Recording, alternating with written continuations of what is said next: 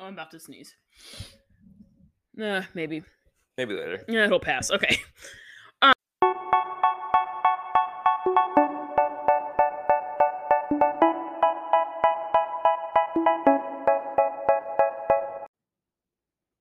Okay. Welcome back to the Pyramid, guys, gals, and non-binary pals. My name's Amanda. I am your host every single mother freaking week. This is your weekly reminder disclaimer that my cat has a bell on and she's too cute for me to take it off. So if you hear her in the back, I'm sorry, but also no, I'm not. Today, I am joined by legend, icon, superstar, the only person I know who's genuinely funnier than me, my friend Jake. Thank you, Amanda. I know it took a lot for you to say that, so I really appreciate it. It did. It really took a lot out of me. So Jake, first time podcast, or have you been on a podcast before?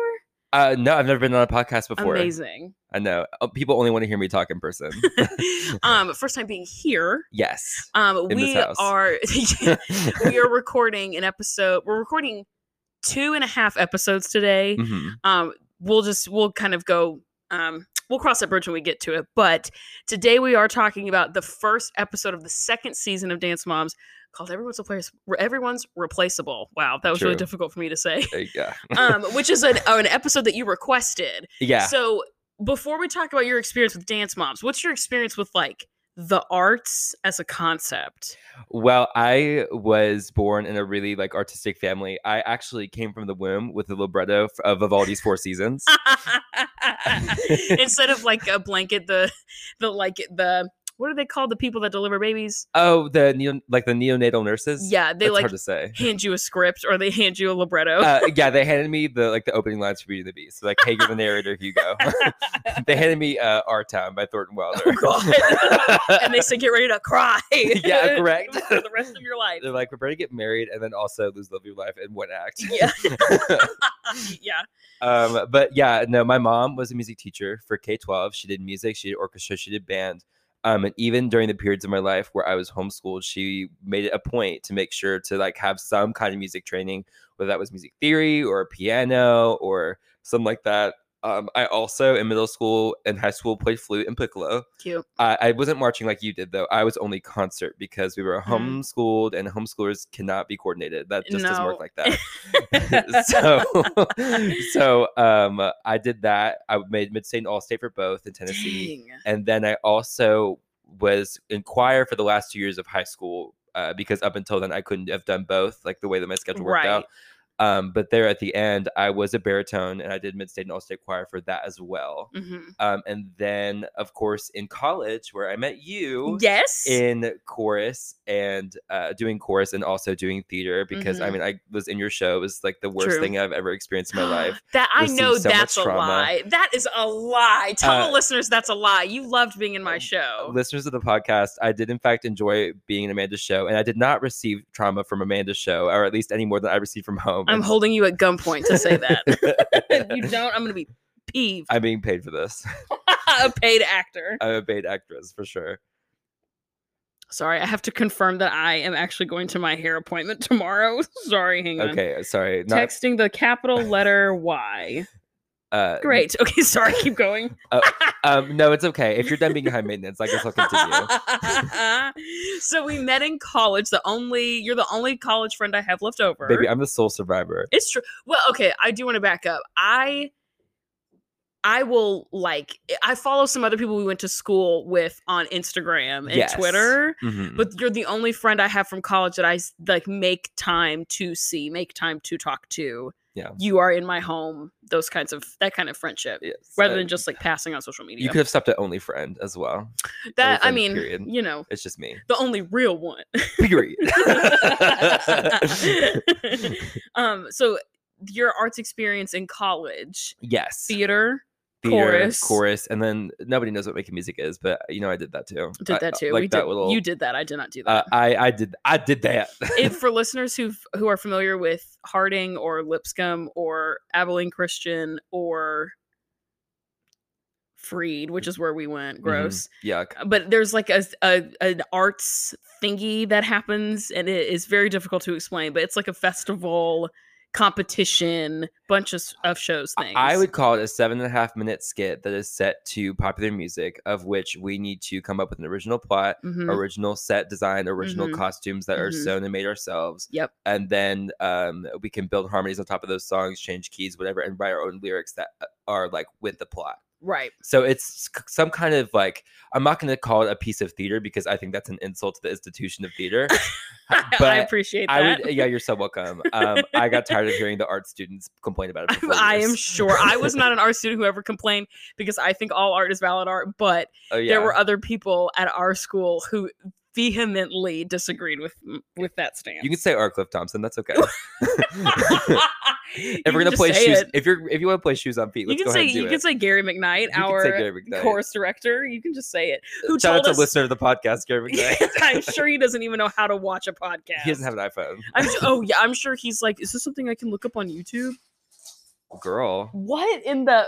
Are you good? Did you see what she did? I just heard that. She's behind me. I think she heard Gary McKnight and went running, which is the logical response. She's like, I need to go hide in a dark corner where you cannot find me. Exactly. No, I would call it more of a homage. Sure. To what the arts can represent. A tribute. Yeah. A tribute, if you will. A tribute to the pop It's culture. a poorly done tribute, but it is a tribute indeed. And it's a competition. So like the social clubs, which is what private Christian schools version of fraternity sorority is. It's what you might imagine. I would compare it to like Fergie being Hello Dolly and Hello Dolly. You know, Sure. like the heart and the spirit is there, but not necessarily the execution. The product is not. Because it's like 50, when it comes down to it, the club that I was in, it's about 50 Bible majors trying to dance. Lord. And it was Can very you entertaining believe to that we teach. went to a school where a legitimate major was Bible? And not religious studies with an emphasis in like Anglo Christianity. Oh, no. No, a Bible major. They had Your a whole diploma entire says building. Bible. Period. Dang, that's insane. I cannot believe that. I can't believe we really did that. We really did Look that. how we ate that, but also we were not Bible majors, so we did not eat that. I would not even touch that with a 10-foot pole. No. But I did have to be in the same building with them as an education major. Yep. Because it was education in the basement and Bible in the sky. As the it top should floor. be.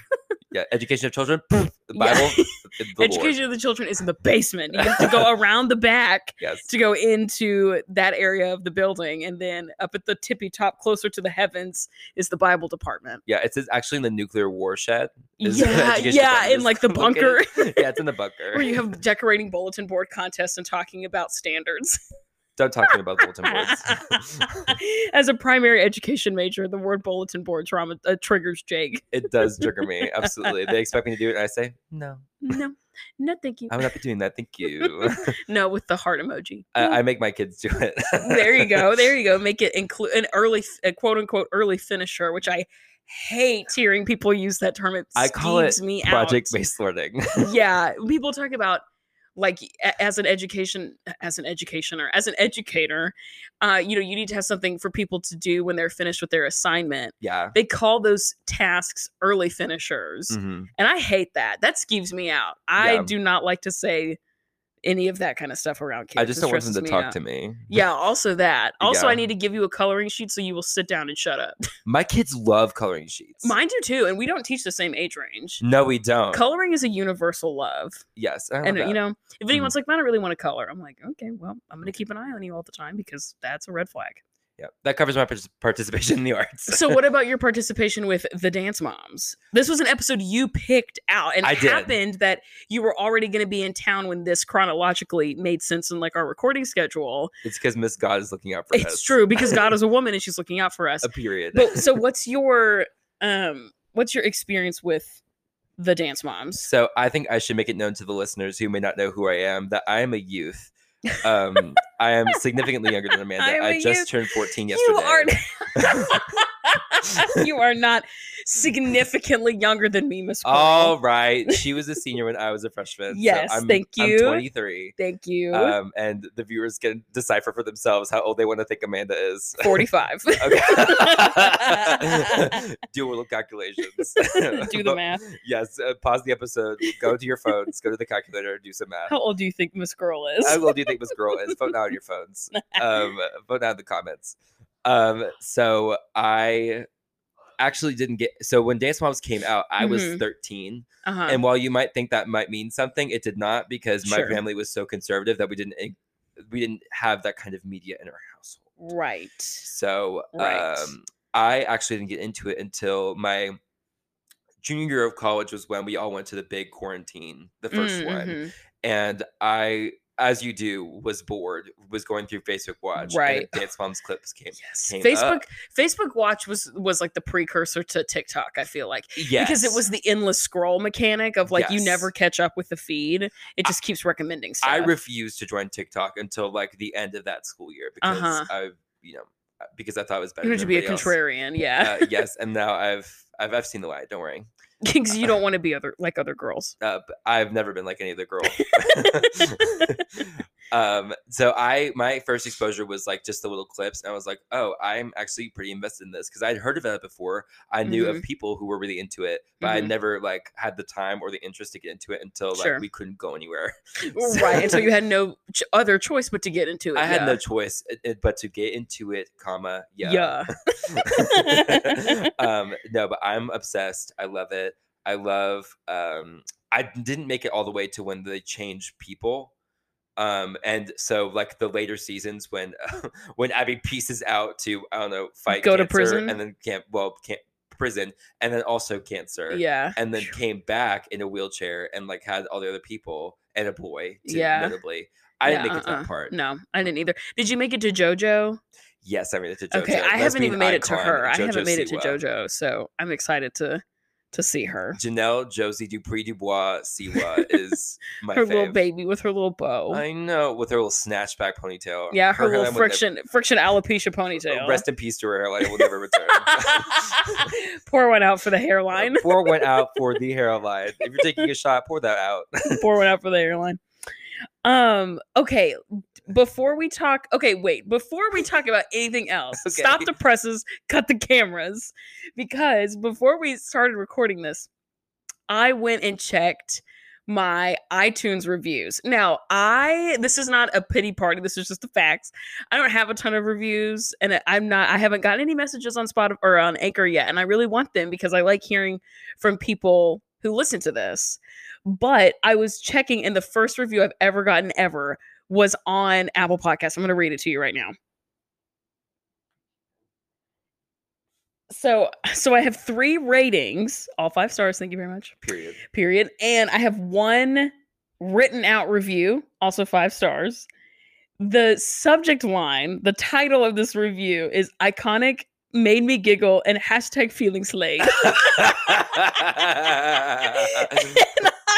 I pulled this up and I looked at Jake and I said, did you leave me a review? And he was like, no. And I was like, I had asked you like 5 times, like, are you serious? You didn't write this? And he was like, I really didn't. But the review is, this was so funny and so good. I love Dance Moms, and to listen to the podcast was so nice when I take my bubble baths at night. Keep killing the game, y'all. And I really thought that was you, Miss Girl. #feelings laid. Feelings laid. You could put a rainbow emoji for the entire review, point blank period, and it would have had the same effect. It's so funny. Oh my God. I was laughing about it for an inordinate amount of time. Oh boy. Okay. Pyramid. The pyramid. Are you ready to talk about the pyramid of life? Ready. Okay. What do you have for the bottom? What's bottom tier? In the words pyramid of things? Willem from Drag Race, they're all bottoms. Did I say that? Look at these girls. They're all bottoms. They're all bottoms. Particularly in the bottom. I can't believe that none of your guests have talked about this yet. And go ahead, name names, read them out. Period. You want me to put shoes on feet? Maybe I'm ready. Anyway, especially Mr. Elijah, they will all be hearing from my lawyers. Mr. Who? Mr. Elijah? Mr. Elijah. Mr. Elijah. I'm gonna have to bleep out his last name. It's okay. Not Amanda doxing people here on the chat. I'll cut out his last name. Whoops. Oh, my bad. Okay. The bottom of the period for me is the I know the Don't Say Gay bills that were just passed in Florida. And as someone who frequently says gay, I have some problems with this, evidently. And a similar bill is starting to get passed in Missouri, where I'm teaching right now. Pass. They're working on it. Don't pass, don't pass the bill. Yes, please say gay. Please. Please. Walk down to Missouri and just say gay. Because, well, I'm really concerned that it is going to be passed because I might not have Governor Bill Lee, everyone, enemy of the podcast, Bill Lee. Enemy of the podcast, Bill Lee. We might not have Bill Lee, but our Attorney General is equally a menace in Missouri. I don't know his name. He doesn't need to know his name. I don't care about him. Sorry to this man. Sorry to this man. I do not know him. I almost don't want to know him because of the things I would do to this man. Yep, period. He, when we were starting to roll out mask mandates for Omicron, he threatened to sue, and he did sue schools that put on a mask mandate for their own school or for their own school district. Why?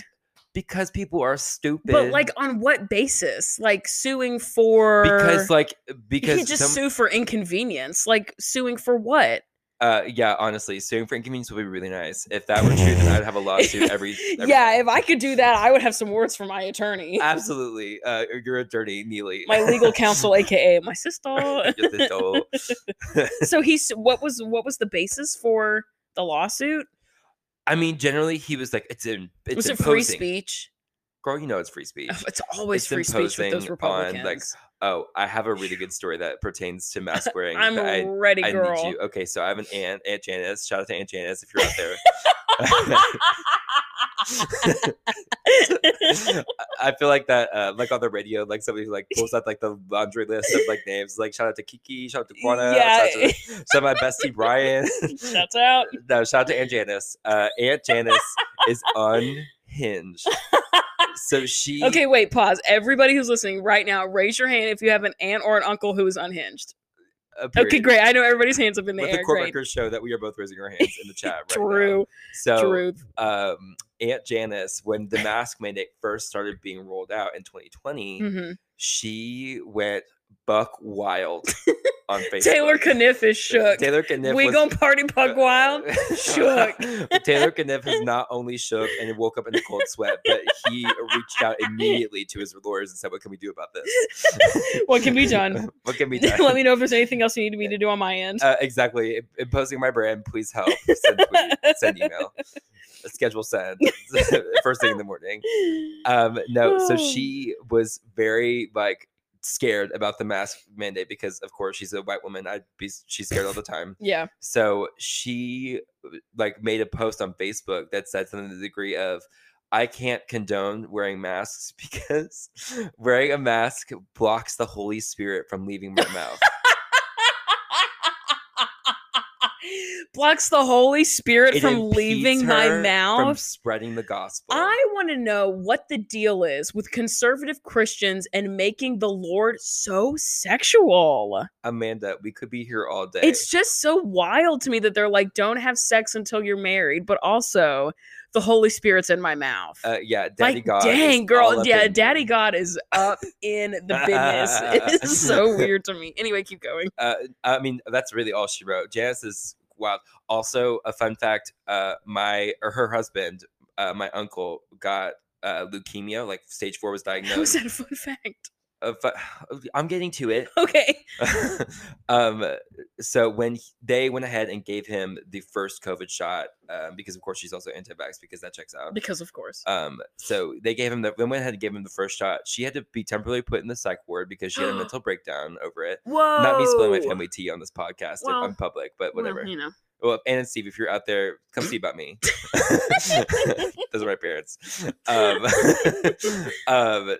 But also, additionally, Janice told my mom that she believes wholeheartedly, seriously, that the COVID vaccine gave him the cancer. Yikes. Yeah.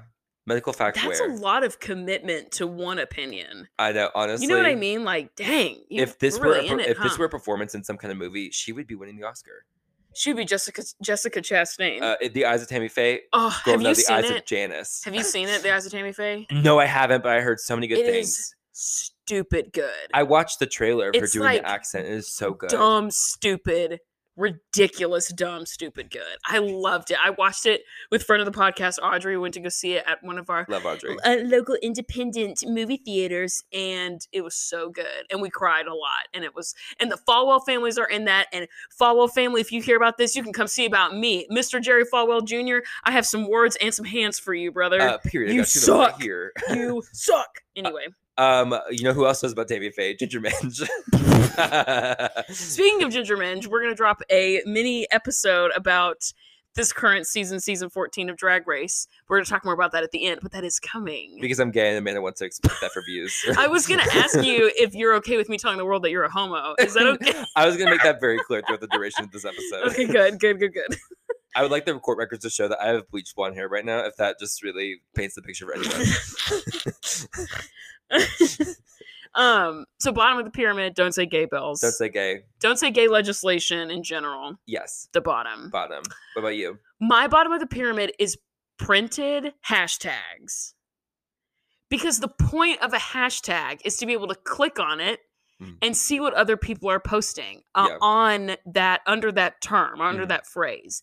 If you print out hashtag girl boss, unironically, I cannot go up to you and click on your shirt and see other posts about hashtag girl boss. I just need you to know that Ray Dunn is on the line right now. Her yes, lawyers are it's right here. so, it's Ray Dunn. I've got words for you too, girly. It's so stupid. The reason why hashtags are a thing is so that you can click on them. If they're not digital, then what's the point? It is so frustrating and infuriating to me. I have a friend at the place where I work who has a bunch of hashtags printed and posted all over her walls.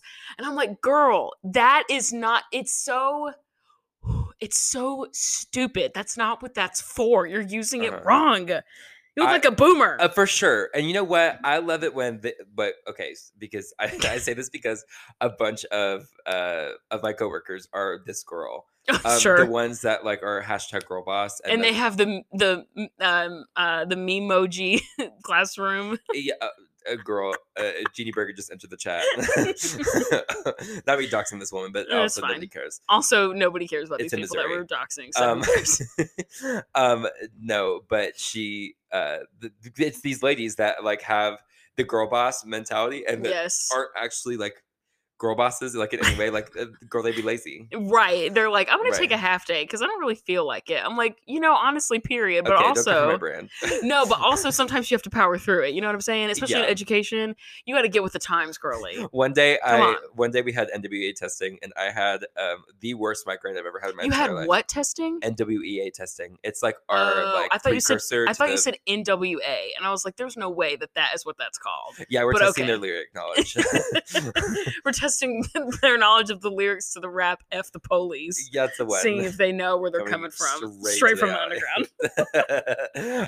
No, but there was one day where I was going through it. I was so sick, but I knew that if I had a sub, then it would be a bunch of trouble to like try and get them to log on. That good old teacher guilt. Teacher guilt. So I went to school sick as a dog. The kids knew it. I went in. I gave the test to the period that needed it, and then I went home. Good for you. I said, I have to go. Good for you. Yeah, I must be dismissed at this time. F them kids. These kids can choke. I have to leave. It's these printed hashtags just drive me nuts. They can hashtag see me in court. It is, and I'm going to put that on a t-shirt, period. Hashtag see me in court. Jake, what is your middle, or do you have anything else for the bottom of the pyramid? Oh, no, girl, we're good. Okay, great. What do you have for the middle, girl? For the middle, you and I had a conversation about this last week, I want to say, about Kim Petras and Dr. Luke. A moment of silence. A moment of silence.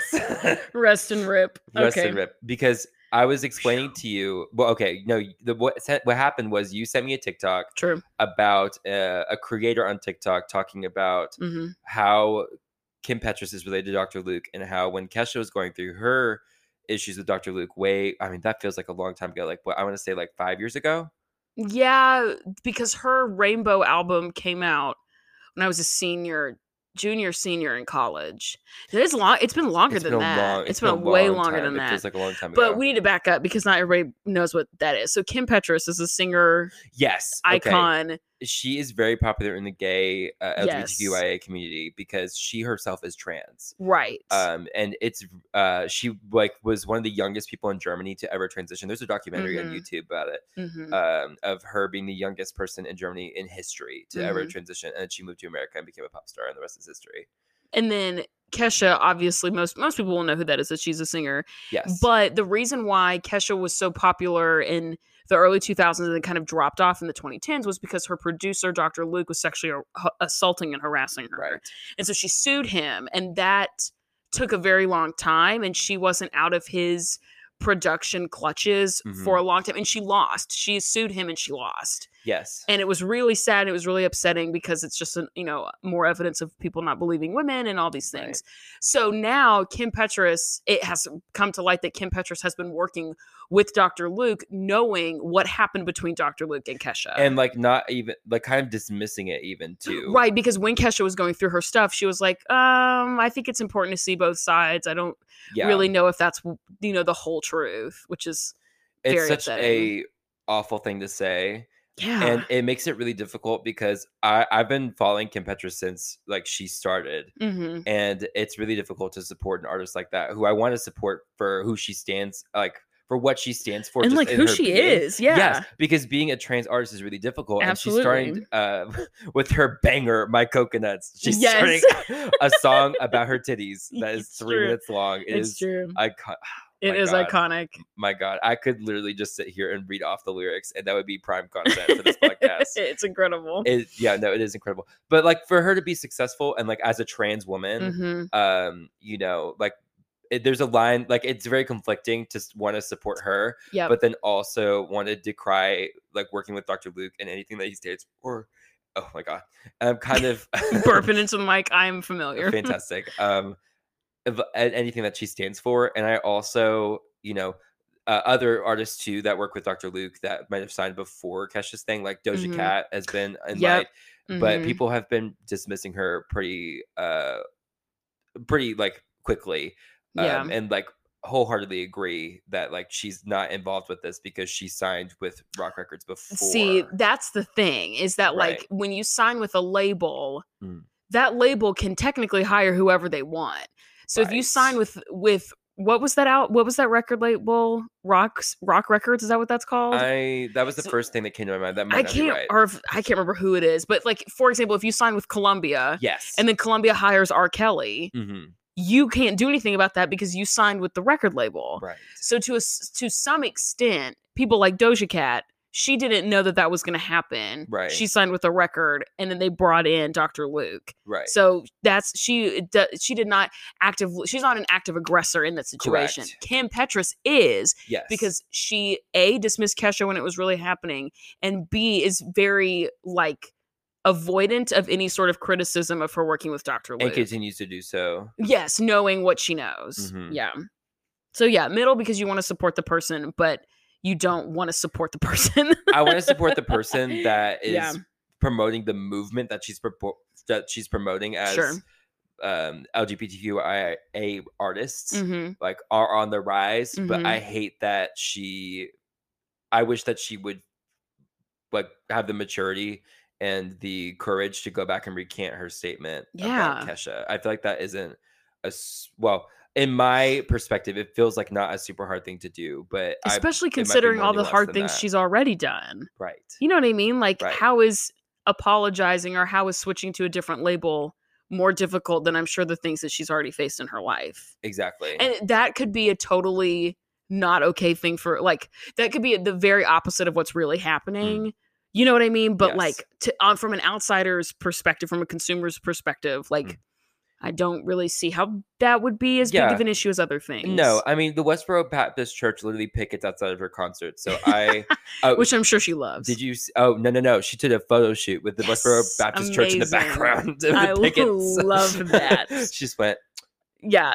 Just giving her her all. Smizing and posing in front of the bigots. Yeah, 100%. She's incredible. We love to see in that way. Speaking of bigots, my middle of the pyramid is Ted Cruz. Absolutely. Because we have lots of international listeners. In America, there is a system of courts, and the highest court, the court that makes the decisions nationally, the biggest cases, the most confusing, the most complex cases, is the Supreme Court. And the Supreme Court has 9 justices. They're not called judges because it's a different system, and they're the highest court in the land is what people say a lot. And there are 9 spots, so that it's not an even number, so there's no split verdict ever. They don't hear cases in front of a jury. They decide which is another system in America. They decide opinions and they decide legislation and they decide verdicts. And in order to get one of these seats on the Supreme Court, you have to be nominated by the current president, and then you have to go in front of other politicians and they will ask you questions and interview you to see whether or not they want to vote for you to become a justice. That's that system in a nutshell. It's way more complicated than that, I'm aware, but that is a general overview. And it doesn't happen very often because typically Supreme Court justices stay in that spot until they pass away. They don't, because there's no retirement. They usually stay there for forever. And so we recently had, rest in power. We recently had a justice, Ruth Bader Ginsburg, pass away. And she was a very iconic person and iconic figure. She made a lot of very powerful statements about feminism and about egalitarianism and equality and equity and all these really complex things. And so there's been this process of who's going to take that seat. I think isn't she taking her spot? No, she's taking Stephen Breyer's. Oh, that's right. Did he die? No, he's just retiring. He did retire. Mm-hmm. Oh, interesting. I was thinking that Amy Coney Barrett. There's no for the president, you can only do it for so many years and then you stop. Yes. But for the Supreme Court, you can retire, but there's no limit to how long you can serve. Yes. That's the correction. There's no limit. You get to decide when you want to leave. Yes. And that's RBG right. Replaced Amy Coney Barrett. Which she ACB. sucks. For sure. She sucks. She Sex replaced the icon, Ruth Bader Ginsburg. So she's taking, there's this new woman who is being tried to take another empty seat. Yes. And this last week and the week before, it's been currently, it's been like a really long process. The judge, Ketanji, is that how you say her name? Ketanji Brown Jackson. Light of my life. She has been sitting and been pestered by these white, gross men about her opinions because KBJ is a black woman. And a lot of what Ted Cruz see about me, he is a senator. He's a senator, not a governor, Amanda. He's a senator. He's a representative of the great state of Texas that everybody loves. Mm-hmm. He's been going in and asking her stupid, awful questions about racism. Not that racism is something that you should question people about, because you obviously should, but the goal of those questionings, the goal of those hearings is to ask questions that pertain to being a judge. Right. And Ted Cruz cannot get it through his thick skull what it means to be a judge, because KBJ's response to everything has been some flavor of, that has nothing to do with my job. So I fail to recognize why I need to answer these questions. And there have been just lots, especially Ted Cruz. And he talks way longer than he's allowed to because there is a system. Mm-hmm. And there are standard operating procedures of, like, you get this many minutes, then it's this person's turn. You have to wait so many rounds. There are multiple days. Like, there's a system for this.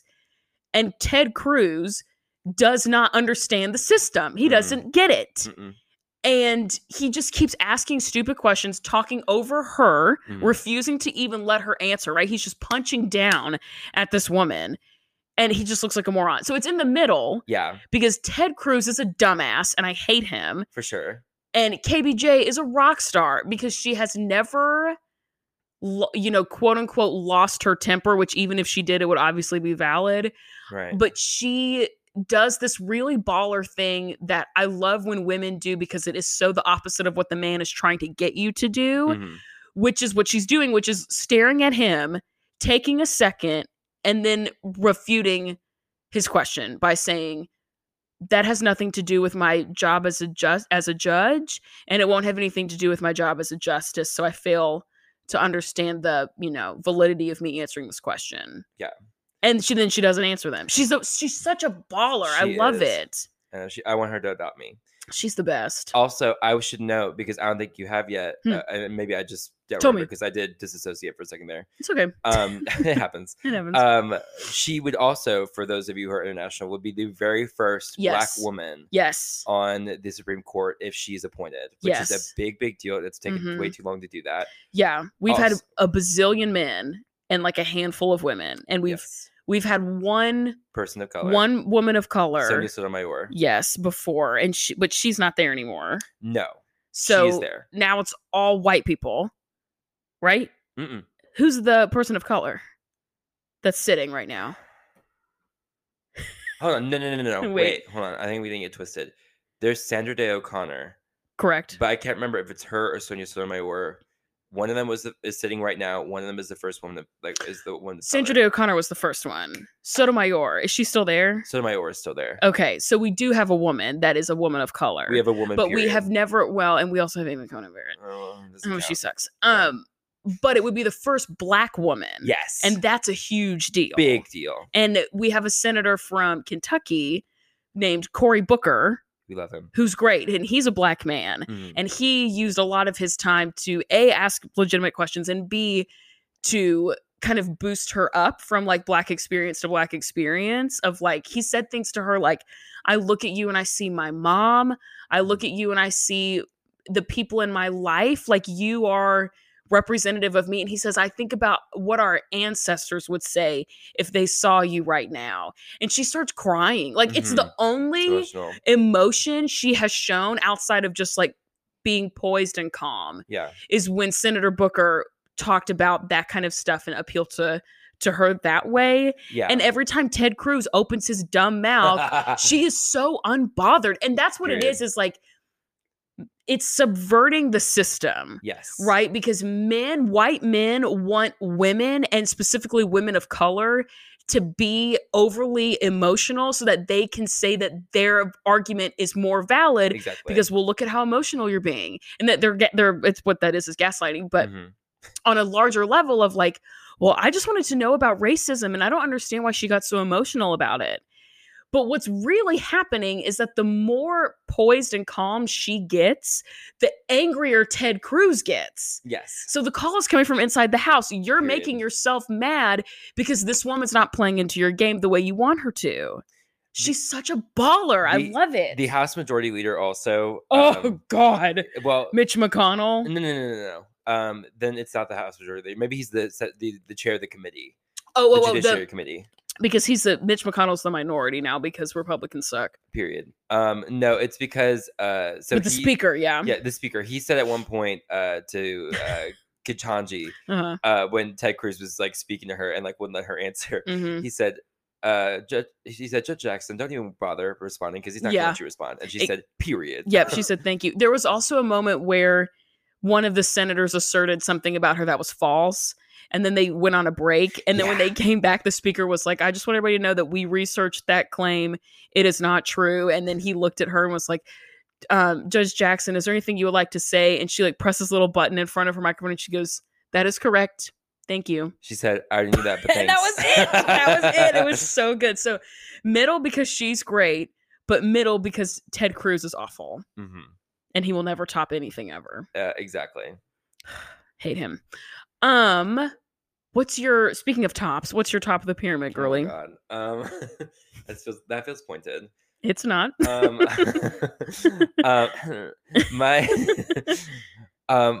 top of the pyramid.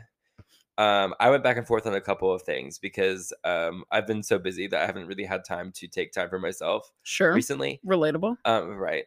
But one thing that I've really been enjoying is as you know, Amanda, I get bored very quickly. Yes, I do know this about you. But I have a Switch like you do, and I've been really enjoying the new like Pokemon game, Legends of Arceus. Oh yeah, it's like open world and like it feels like Legend of Zelda, like Breath of the Wild, and like Pokemon had a baby. That is nice. It is super nice. I love it a lot. It's very calming, very relaxing to me. I can just do it real fast before I go to bed, and then just be like, all right, what am I gonna do these kids tomorrow? Yeah, so it's been good. I really enjoy that. That's all I really have to say about that. What's the Pokemon? What's the subtitle? Legends of Arceus. Legends of Arceus. I like that. Arceus is their god. I love that. He's the equivalent to God. I need to get back into Animal Crossing. Yeah. Because I got the expansion when it came out pretty recently. And I just like, because that expansion came out over the holidays, I think. Or maybe a little after. And I just haven't gotten around to playing it because I've been depressed and busy. So It's That just, sounds you know right. what I mean? It just hasn't been at the top of my list of priorities, but I need to get back into it because I really like it. Yeah. I like the peaceful, non-competitive. There's like objectives, but not final boss battles, Yeah. stress levels of Yeah. anything like that. Except for I like that Tom stuff. Nook, enemy of the podcast, Tom Nook. Enemy of the podcast who can't come see about me, I owe him like 2 million bells. He gets to about me though. I'll send him my way. My top of the pyramid is a play that I saw this last week called What the Constitution Means to Me. I love that. Have you seen it? Oh, yes, I have.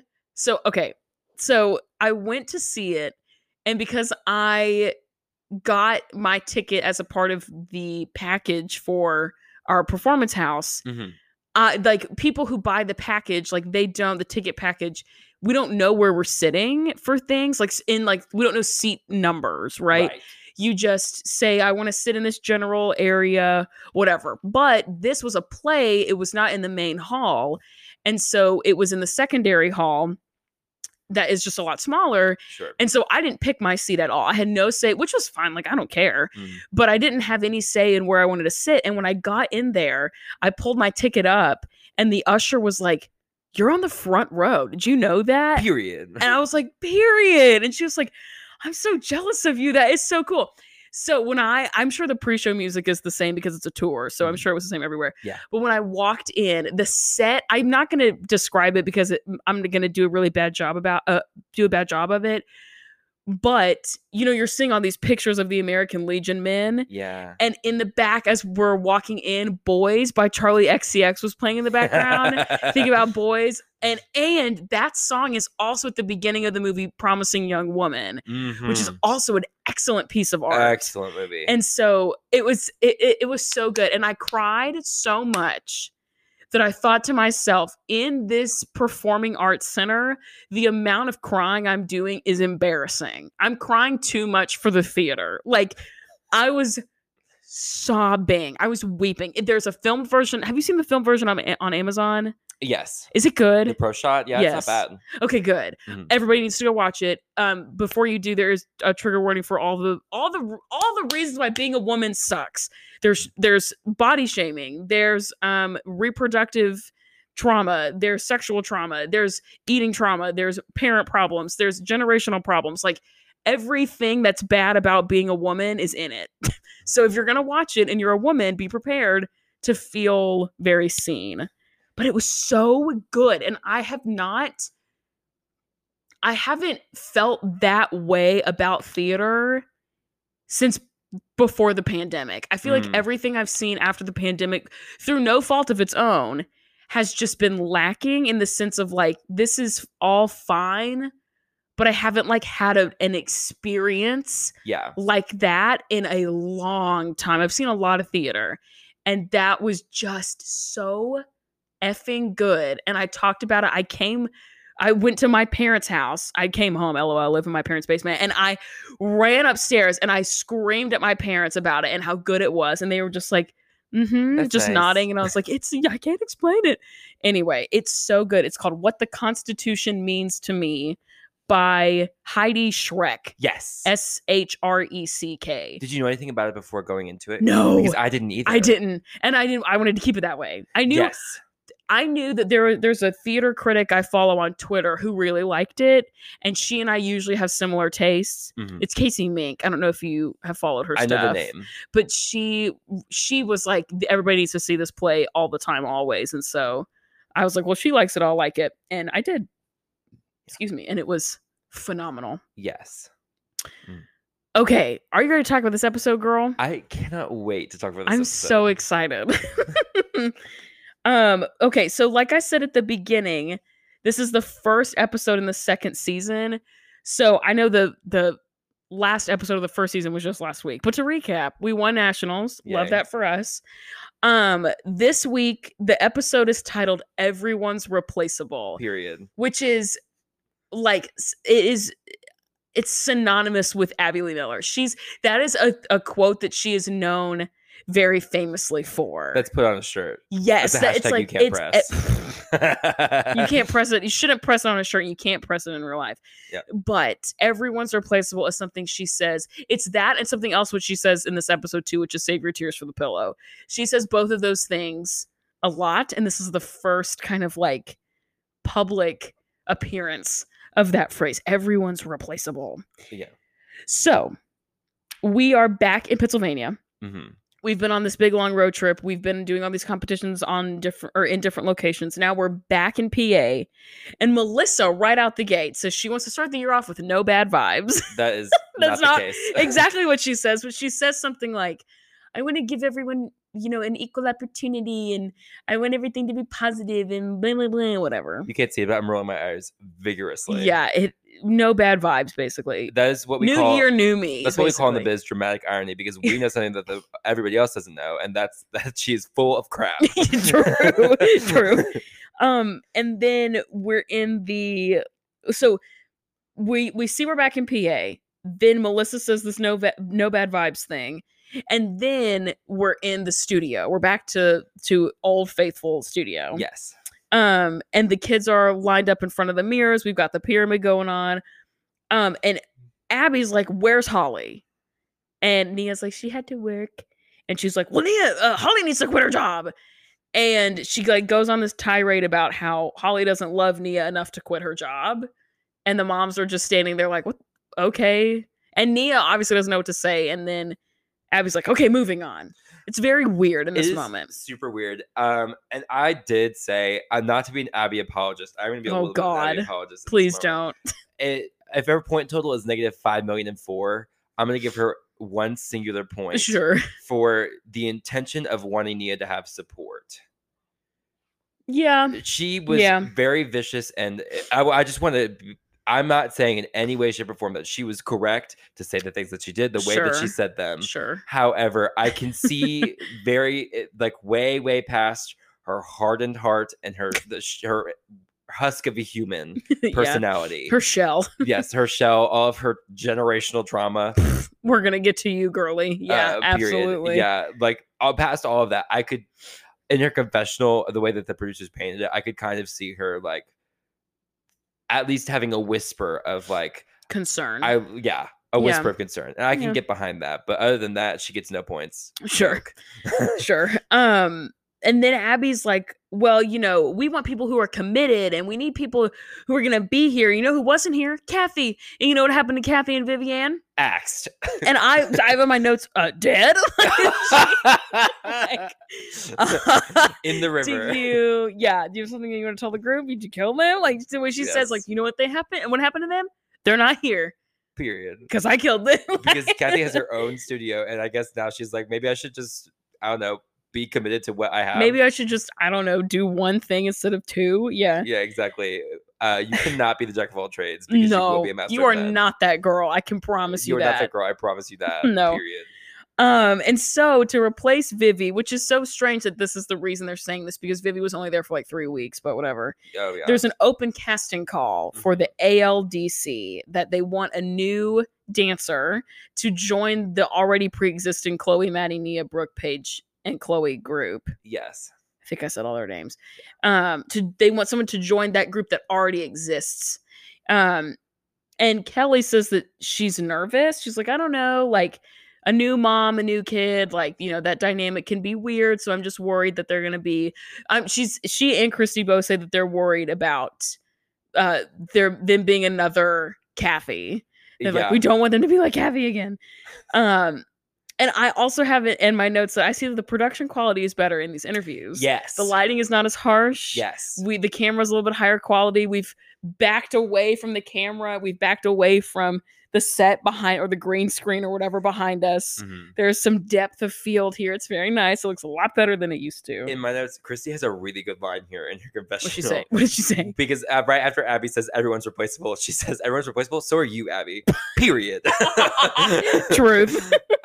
Also, Truth. I really enjoyed all the girls are fully wearing glitter liner on a Tuesday morning. It's true. And honestly, relatable. You cannot tell a young girl in 2010 permission to do anything. They don't care. They all fully, individually, and collectively believed that they were the moment. Yes. They're smudgy. And they probably were. I mean, we're still talking about them, so I guess they are the moment. Yeah, they said, we have a whole season. We have money now. Yeah. So now we get to the pyramid. So on the bottom, we have Mackenzie, Brooke, and Paige. Yeah, Duh. whatever. And Abby like digs at Mackenzie. She's like, no more sitting on the couch and eating chips, which is a callback to Mackenzie's line that sometimes she doesn't want to dance. She wants to stay home and eat chips. And it was just frustrating because like Abby's mad that line is so iconic. And she's mad that there's a child who like doesn't want to be here as bad. Yeah. She's like, don't do that. Don't say that. Ma. And then Brooke and Paige are on the bottom because they're Brooke and Paige, I guess. She doesn't really give a reason for them. They woke up this morning. That's why they're on the bottom. Yeah, exactly. She does say that Brooke took a break, but the break was like a week. It was 30 seconds. So that doesn't make any sense. Yeah, and Paige is also using her PTO, her vacation time. Right. Nia and Chloe are in the middle.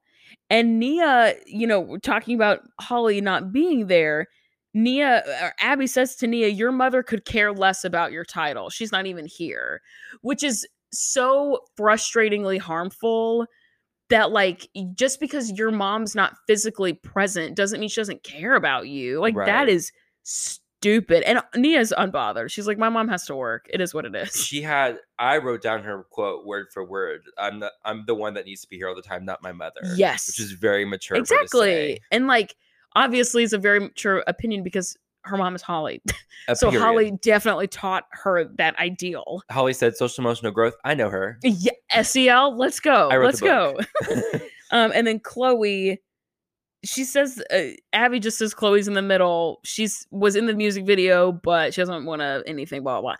Now, I don't think people really recognize Chloe like that from the music video because, as we discussed last week, that music video was all fake. So a skinny blonde woman, sure. Yeah, it's just she's like, I think the fame is going to Chloe's head a little bit. Like, girl, she cannot be touched. The fame from the TV show, sure, maybe, but not the music video by Lux. I don't think it was mainstream super hard. by then. No, girl, no. Mm-mm. And then Maddie's at the top because she won a national title last season. Yes. So duh. Whatever. This week, Maddie, Chloe, and Nia are all getting solos. Mm-hmm. And the group is attending a competition called Dance Troops in North Carolina with a new routine called Sassy Dolls, which I hate. I also hate. Not as much as I hate the music for Sassy Dolls, though. Same. Because for a second there, I thought that Sassy Dolls was all that the words were going to be for that song. Okay, so now we're 5 days out and we're hearing this music that just keeps saying, I'm a sexy girl a million times. I think they mean to say I'm a sassy girl, but it sounds like sexy girl. So that's what I thought. Because at the spoiler alert, at the end, like when we're seeing them dance, the audio in the dance at the competition... excuse me, says sassy. So I wonder if they found the audio with the word sexy and were like, well, we want to do this. And they just changed the word. I don't know. Gaslit by Dance Moms is what we say. It was weird, but did you hear it two different ways? I heard sassy the whole time. You did? Sorry to be the center, but no, maybe I heard it wrong. Maybe I am projecting like what I think the Dance Moms will always dance to because they've been so inappropriate with their kids this whole time. A very valid and fair take. Maybe they didn't. I don't know. But I heard sassy in the competition, but I thought in rehearsal I heard sexy. In the competition, it turned out there were more lyrics, but at my notes, I was like, is this the only thing they're going to say in the song? He just keeps repeating that refrain. Yeah. The moms are back upstairs in the observation room. They have repainted it. Thank God, because that pink was a hate crime. It was heinous. So I'm glad they got rid of that. Yes. So they're looking at the rehearsal. They're talking, about the pyramid that they just went through and whatever. And Abby is asking the dancers a question like, is the hand on the hip supposed to be open? Is it a fist? What do you do with your hand? And none of the girls know. And she's like, what bothers me is that you don't have the insight to ask. Like they're all of them are younger than 13. Correct. So they obviously don't have the insight. They're waiting for an adult to tell them what to do because that's the developmental stage that they're in. That is the way. Miss Girl. Yeah. And then back up in the room, so it kind of goes back and forth. Back up in the room, Christy says, let's just say a prayer that they're not like Kathy. And then we hear what I can only describe as Pink Panther-esque music as we cut to the candy apples and we see Kathy again. Yeah. Dude, what are your thoughts about Kathy? As a legend icon superstar yourself. How long do you have? As a viewer, we hate Kathy, of course. Right. But as a homosexual man and like having viewed her TikTok and knowing her like as a person, her TikTok is insane. I live for her. She is insane. I have a shrine for Kathy in my closet at home. I'm obsessed with her. Her Cliphead confessions crack me up. I think they are so I feel funny. like she has one of them in the drafts where she just says the N-word. Probably. She is you want to talk about unhinged ants? Cliphead confessions, and then it's just the N-word, and that's it. I'm sure she would. Sure she would. It's very Kathy. Yes. She also, again, she's done this before, but she tries to say the name of Abby Lee's company, and she says the name wrong every time. So today this was like the Abby Lee Miller Center for the Performing Dances. Like she says it so wrong. I think she says the Abby Lee Center for Dance. She knows what she did. It's like, girl, it's the Abby Lee Dance Company. You ran the checks to there a few times. Oh. So what are you talking? The Abby Lee Miller Center for the Performing Arts with an emphasis in dance. She drives me crazy. What were you gonna say? Sorry, no, it's okay. You already covered this 2 weeks ago. You remember the confessional where Vivi gets like cut by her mom's finger ring up against Still Dance? Okay, I don't know if you knew this, and because I don't think it was talked about when I listened to it, but there was a like a director's cut where like like in High School Musical, like the Disney Channel version of movies, there were always like one where like they had like directors like notes. Yes. Like, pop up like yeah. They no sorry back it up. Okay. Rewind. Backing up. This is talking about Vivi's this is Kathy talking about Vivienne saying if she does anything other than dance, I'm probably gonna slit her wrists. That's right. Okay. I cannot believe she said that. There is a speech. I have a TikTok that I saw and I was like, oh my god. There's a speech bubble that comes up right after that, like for like the intro video that says, upon hearing this, Abby went and bought Vivienne a catcher's mitt. Like, softball. Dang. And like that, it's comfortable. It's fine to laugh at that for us because Kathy is not in any situation where she is legitimately considering harm. No, she's saying that to be a moron and to try to be funny. She's trying to drive up views, Mama. Exactly. That is Abby Lee Miller went and bought Vivi a baseball glove. That is hilarious. Also, what a salve Abby is. Jeez. I know. My goodness. But as much as we hate Abby as how inconsiderate she is of children and their feelings, that's in their funny. Age group, yeah, that is so funny. Sometimes she's funny. Smart. Yeah, she's the thing. So clever. That's the thing. Yeah, that's always the kicker with her. Yeah. So then we're talking about Kathy and how great it is to be back in Ohio. Blah blah blah. Now with the candy apples, we only see them in this scene. Yes. They don't come back the rest of this episode. So we just see them once. And apparently there's a pyramid now, and the top of the pyramid is the person who gets a solo, but everyone who's not that one person is all in a straight line. Mama, that's not so it's like, girl, it's like five little pictures. That's a balance beam. And then one above them in the center. And she's like, we have a pyramid. What? Whatever. No, you don't. You have anyway. So we get to Erica. Erica has a solo. What's the point of this pyramid? We don't see them at the competition. Nothing. We don't see them the rest of this episode. What was the reason? I don't understand. I would like whatever grant that Kathy filled out to get that smart board to be sent my way. The Promethean board, that she wheels in. Yeah, it is huge. It's all digital. She's like holding a tablet, material girl over here. That hoe is touch screen. It is. And Abby's got the mirror and the copy paper, so it's like, we're better than them. Yeah. Kathy is saying in no uncertain terms, Abby can joke. I remember being Yeah. bored. So then we leave them. We never see them again this episode. Goodbye, Ohio. I see ya. We're back in Pennsylvania. And then Holly comes to rehearsal. And this is not right. Did Melissa go to the competition? This week? This week. Yes, she did. Okay, I have written down that Melissa can't go, but I must have been mishearing the audio of the episode. Holly can't go. Correct. Okay, I have that backwards in my notes. Holly cannot go.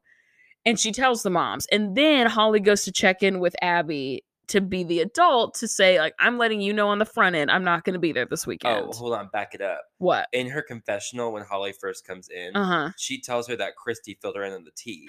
Yes. But I have an issue because Christy did not tell her the entire truth. What? What did she leave out? Christy told Holly that Abby told Nia specifically that Nia is replaceable. That is not true. She told everybody that they're replaceable. I think that Christy's cooking the pot. I smell a stunt. Oh, I smell a stunt. Christy's always... Christy's about the tea. Yes, she's always doing that kind of stuff. Off the show, present day, I love Christy McCusick. Yeah. I'm a Christy stan. But in the show, this mama, she is the executive producer of Dance Moms. She is. She's the director, really is. The boom mic operator. Yep. She is the lighting director. She's doing it all. She is the EP. Yes. So Holly goes to check in to be the adult here, and Abby loses her mind. Now, before we keep going with this episode, I think Abby has some serious parental trauma. Absolutely. And it is so evident to everyone except her. Well, isn't that the way? And because a couple episodes ago, she mentioned, I can't remember what episode it was, but she mentions like, well, my mom, it's the episode where they go to see her mom and they like go and play pool. They are in the pool playing the game with the watermelon. Yeah. It's that episode where she says, well, my mom was really nice to everyone except me. Yeah. I'm like, oh girl, keep going. Go sit in a room with the therapist and then keep going on that thought.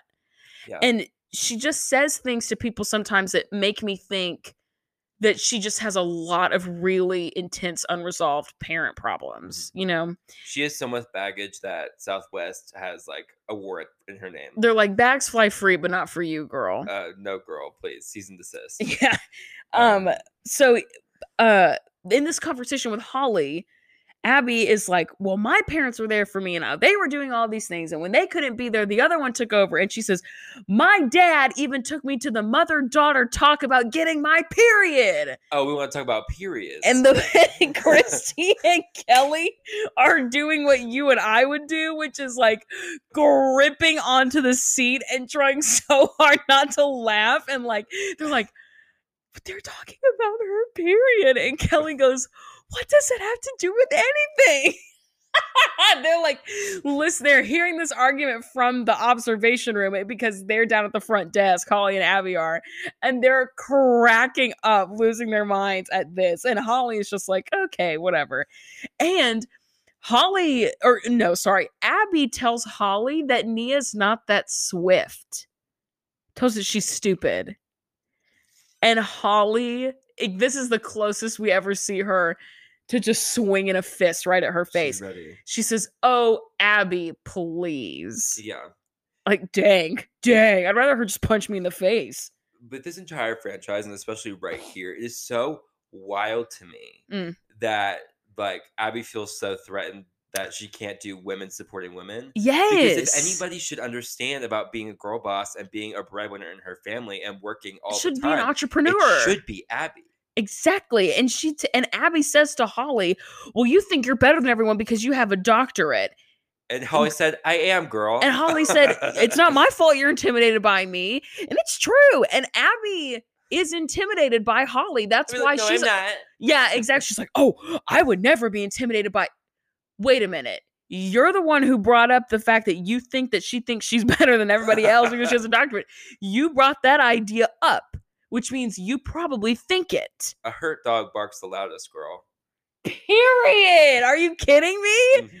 Dude. And so Holly's like, well, it's not my fault that you're intimidated by me. And I said, that's true. And then we have a commercial. Yeah. We come back from a commercial. Holly is taking Nia to get milkshakes. Yeah. It's very sweet.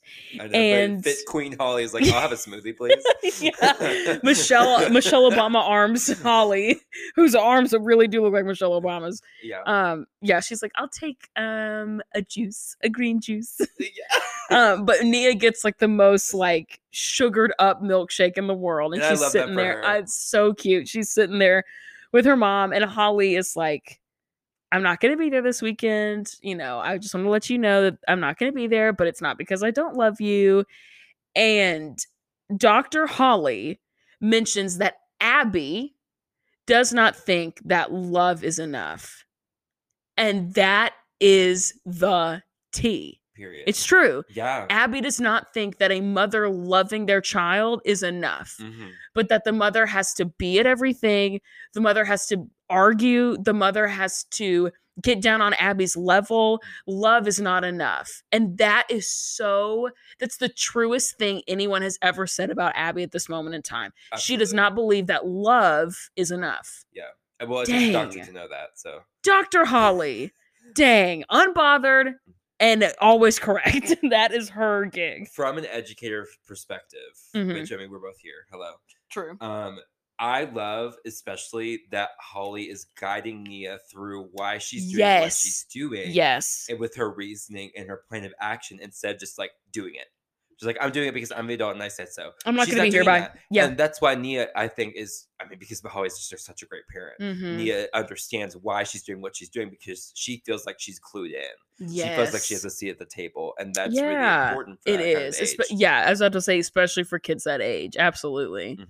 And we'll see more of that coming up as well. Okay, now we're back to this audition. I have in my notes, some of these kids look heinous. I saw a boy with what a bedraggled crew. Emo skater boy hair. And I said, sir, because tonight will be the night that I will fall for you. Yeah, it's that. It is. Did you see the girl that had fishnet from the wrist up to like the mid bicep? You better work. Man, it is a. She said, I have this audition at 2:30, but I'm going to the club at 6. It's just the most, like, it's the widest net possible that has been cast. You know what I mean? It's just everybody from every corner of the earth. She said, I don't want no minnows. I'm looking for the big fish. Period. And the big fish is Abby Lee Miller. Yes. And then in these different shots of these different kids, we see the kid, and we see her for the kid who wins. And we see her for the first time ever. And I gasped. I audibly was like, oh, there she is. Very exciting. She's gonna win.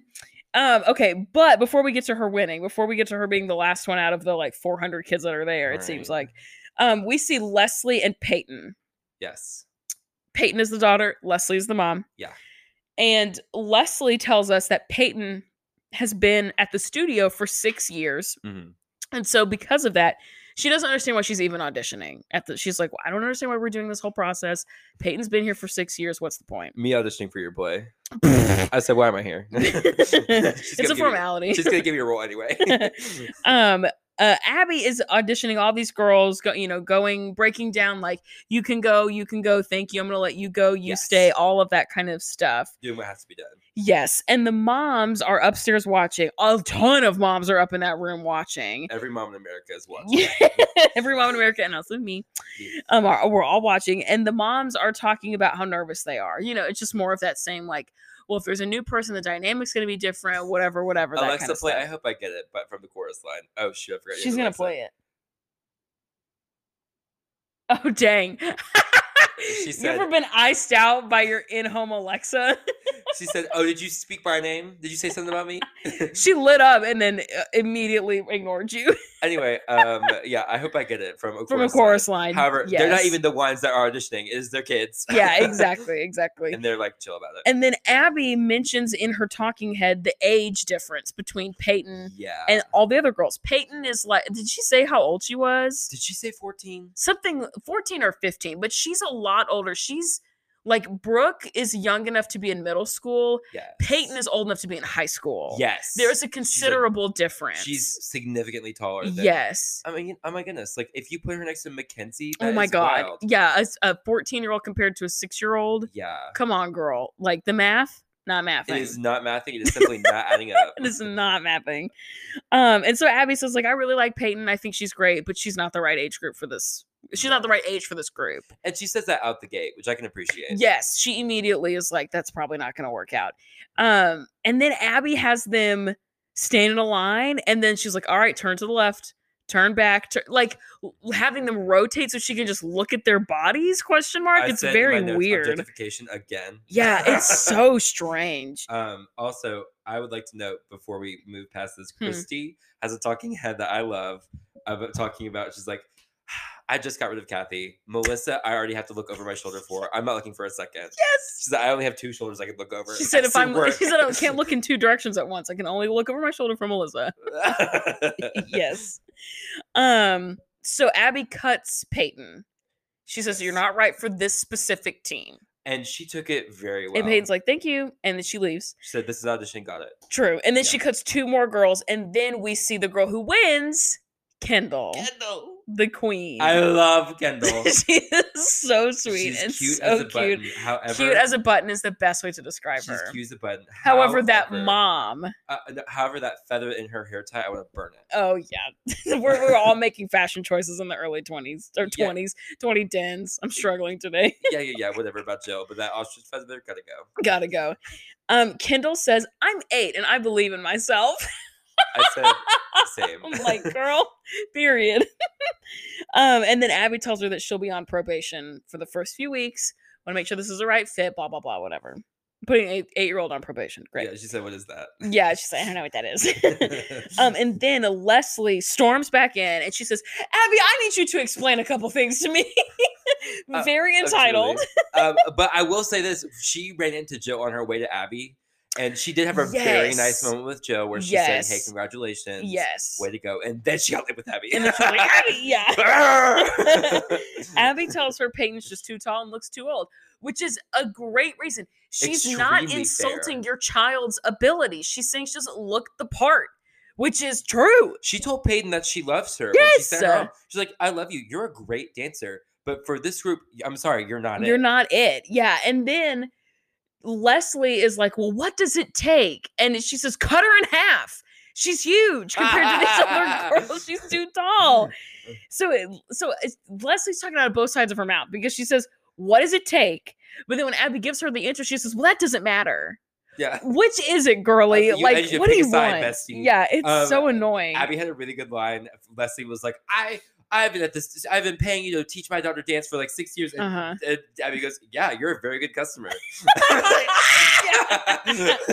She's like, I don't mind you running me the check, but that doesn't make a difference. Yeah, she said the extra might be nice, but like it's not a deal breaker. I'm rolling in it. What would you like? Oh boy. She said, this is not Subway. You cannot have it your way. Wait, you're thinking of Burger King, girl. Subway's eat fresh. Girl, you can have your way at Subway too. Jail. I don't know. Jail. I was like, customization, one of those. Also, I feel like Leslie was pushed a little bit by production. Oh, I agree. I'm sure. They're just hyping her up. Like, just sitting like, in the corner. Like, if you go went, get her, go get her. Go. Yeah. Punch her in the face. I'll give you an extra 20 if you can go out there and pick a fight with Abby really quick. Honestly, on top of your already paid $10. If you can make Abby point at you, 25. Okay, so now we're 2 days until the competition. We're seeing solo rehearsal. Yeah. I have in my notes, there are no days off for racists. Because Abby is back on her BS and is giving Nia a solo that is, quote, inspired by Once on This Island, which is a musical about race. A lovely musical. It's about race and class, I should say. Yes. And she says she looks very tropical. Which is like, you might as well just say she looks exotic. Or just call her a slur. You know what I mean? Like, dang, just say it. Just say it. Like, you're not doing what you think you're doing. You're being secretly shady. Shut up. Piss or get off the pot. It's It's, like so those- annoying. Those TikToks like where people are like trying to catch them in the same racial slur. That's like, Yes. who's in Paris? I think about that TikTok all the time. It's like, have you heard that song? They're like, tell us Kanye Jay-Z, who was in Paris? And the white guys are like, people. You go. Pointing holding the microphone. No, that's not who the was word. it? It's not people. And they're like, I'm not going to say it. You're not going to get me to say it. Before that, Maddie has seen rehearsing, and I put in my notes. Can I even spell jubilation? No, because that's the title she of her cannot. song. Jubilation. Also, I don't think I can spell to her, jubilation. when she's on the floor, when she's doing floor work, Maddie is. Abby goes star diva, and I said she's been spending a lot of time with Shangela. Do you know? Diva. Do you know? Yeah. How Abby and Shangela know each other? I think it's production. Okay, that's the only answer that makes sense. I think Shangela, who the artist formerly known as Laquifa, oh God, which of course that's her middle name, so she does go by Shangela Laquifa Wadley, so it's still part of her. So I guess it makes sense that the song is working. Oh, whoops. However, I think that somebody in that production company did something for Shangela, and called her in as a favor. Mm-hmm. But I don't know. Maybe she and Abby met doing something. I don't know. It just seems like two very different people. Yes. You know what I mean? Anyway, back to the matter at hand. Nia doing a Once on This Island dance. She tells Nia, I don't want to hear your mom saying anything about this being an ethnic dance. Yes. But I'm like, girl, it isn't ethnic dance because it's from an ethnic show. Well, ethnic is not a real adjective to describe anything. To say anything is ethnic is to say it's not white. Just say it's so frustrating. Mm-hmm. A, it's frustrating for what it is. B, it's frustrating because Abby has no self-awareness. We're repeating the same notes. For her to say out loud, I'm going to put you in a box that is a not white box, and you're going to do everything that's not white. I don't care what anything you are or anything you have or whatever your ethnic background is. None of that. I don't care. I'm going to make you do everything that's not white. And then the other white girls are going to get all the pretty nice things that will win them competitions. You're going to get everything else. But I don't want to hear what your mom, who's a woman of color, has to say about it. I'm going to do what I want to do about things that have to do with race. Do you hear it, Abby? Do you hear it when you say it out loud? You know she don't.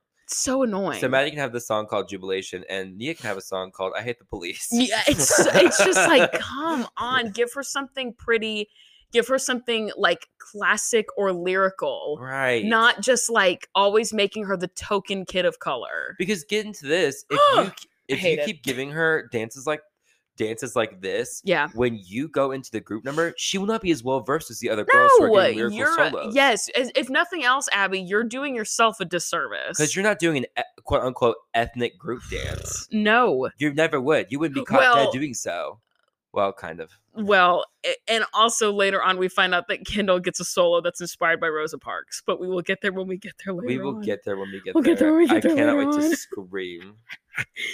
Anyway. Well, yeah. The only mom that really seems to like Jill when Jill meets other moms is Melissa. Shocker. She's like, I think she's nice. Because you're cut from the same cloth, bestie. Yeah, girl, you guys are the same. Y'all are stirring the pot. Well, it's like Melissa and Jill together as homies, and then Kelly and Christy together, and then Dr. Holly, who's above everybody else, who's unbothered. Yeah. Well, it's because she's a PhD. That's why she's above everybody else. Yes. Melissa says that there are people who quit their old studio because of Jill. So she's kind of like, I think she's nice, but I don't really know a whole lot about her. She's the only one who at least seems to be giving her a chance. And Christine comes in with the guilt, just like, you thought Kathy was nice too. So what does that say about your judge of character? Yeah.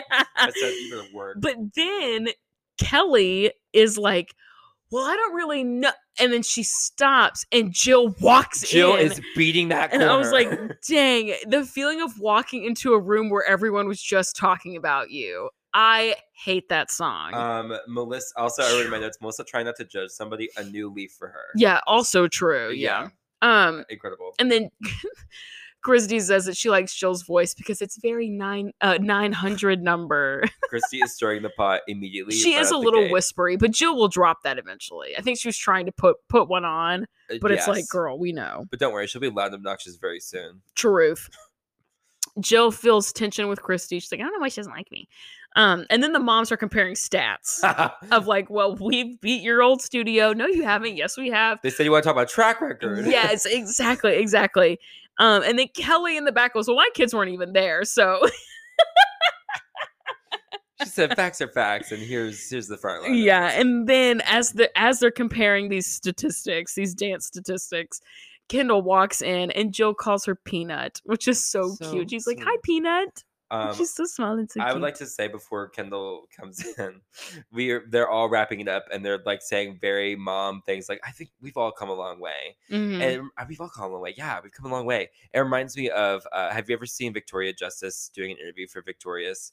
And like the interviewer asked somebody a question. I think it was the actress who plays Jade. Elizabeth Gillies. Elizabeth Gillies, thank you. Was asking her a question about like the singers like on the show, like Ariana Grande and like Elizabeth Gillies. Elizabeth Gillies, please. Yeah. And Tori, like they were like comparing stats there too. And Victoria Justice goes, I think we all sing. Yeah, not you, girl, but everybody else does.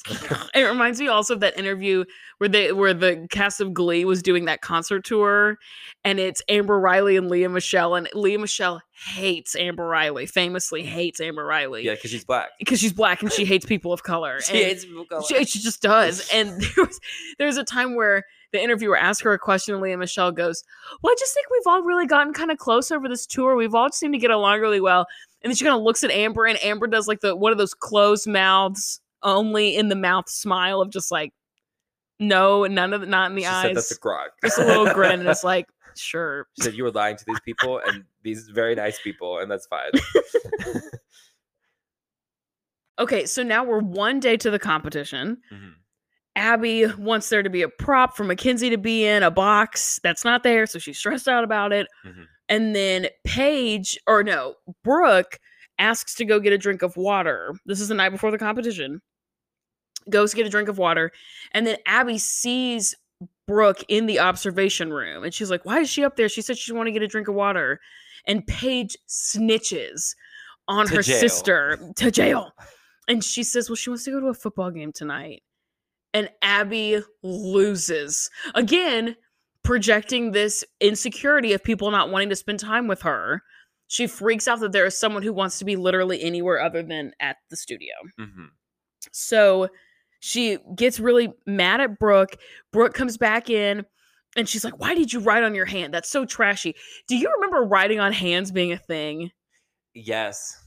People still do it. I miss that time of like writing on your hand like so-and-so was here, or like, you know, I love having English class with you, or like writing an inside joke on someone's hand. Like, right. Oh, I miss that. It was the never-ending impact of Friends for Change to send it on. Or to write love on her arms, which was also something that was very similar. Yeah, but instead we're trying to conserve paper. just write things on people. Of course. So Abby's mad at her because she has writing on her hand. It looks tacky. She's not committed. She wants to go to a football game. Brooke starts to cry. She's dancing and crying at the same time. And Kelly just goes, oh, she's a bitch. About Abby, not about her child. But she's like, she made her cry. And she loses her mind about that as well. And I think the question is that this rehearsal was not supposed to be this long. Yes, I wish we received more context. Yes, that is a problem. Yes. Because Abby loves to preach about contracts and commitment, things like that. If you told people that your rehearsal was ending at 4:30 and it's 6:30, you are also in breach of contract. So you can't hold a double standard like that. Right. You know what I mean? If she had wanted to leave like early, that would be one thing, because this is a group dance. They need her. They need her to be in her spot. But it would be another thing if this was scheduled to end like, I don't know, 2 hours ago. Right. Because I think somebody said something about the football game being at 6:30. Yes. And I'm not exactly sure what timetables the Abby Lee School of Dance. The Abby Lee Miller School of the Performing Arts. Abby Lee University School. Yes, the Tisch School of the Arts. Move over.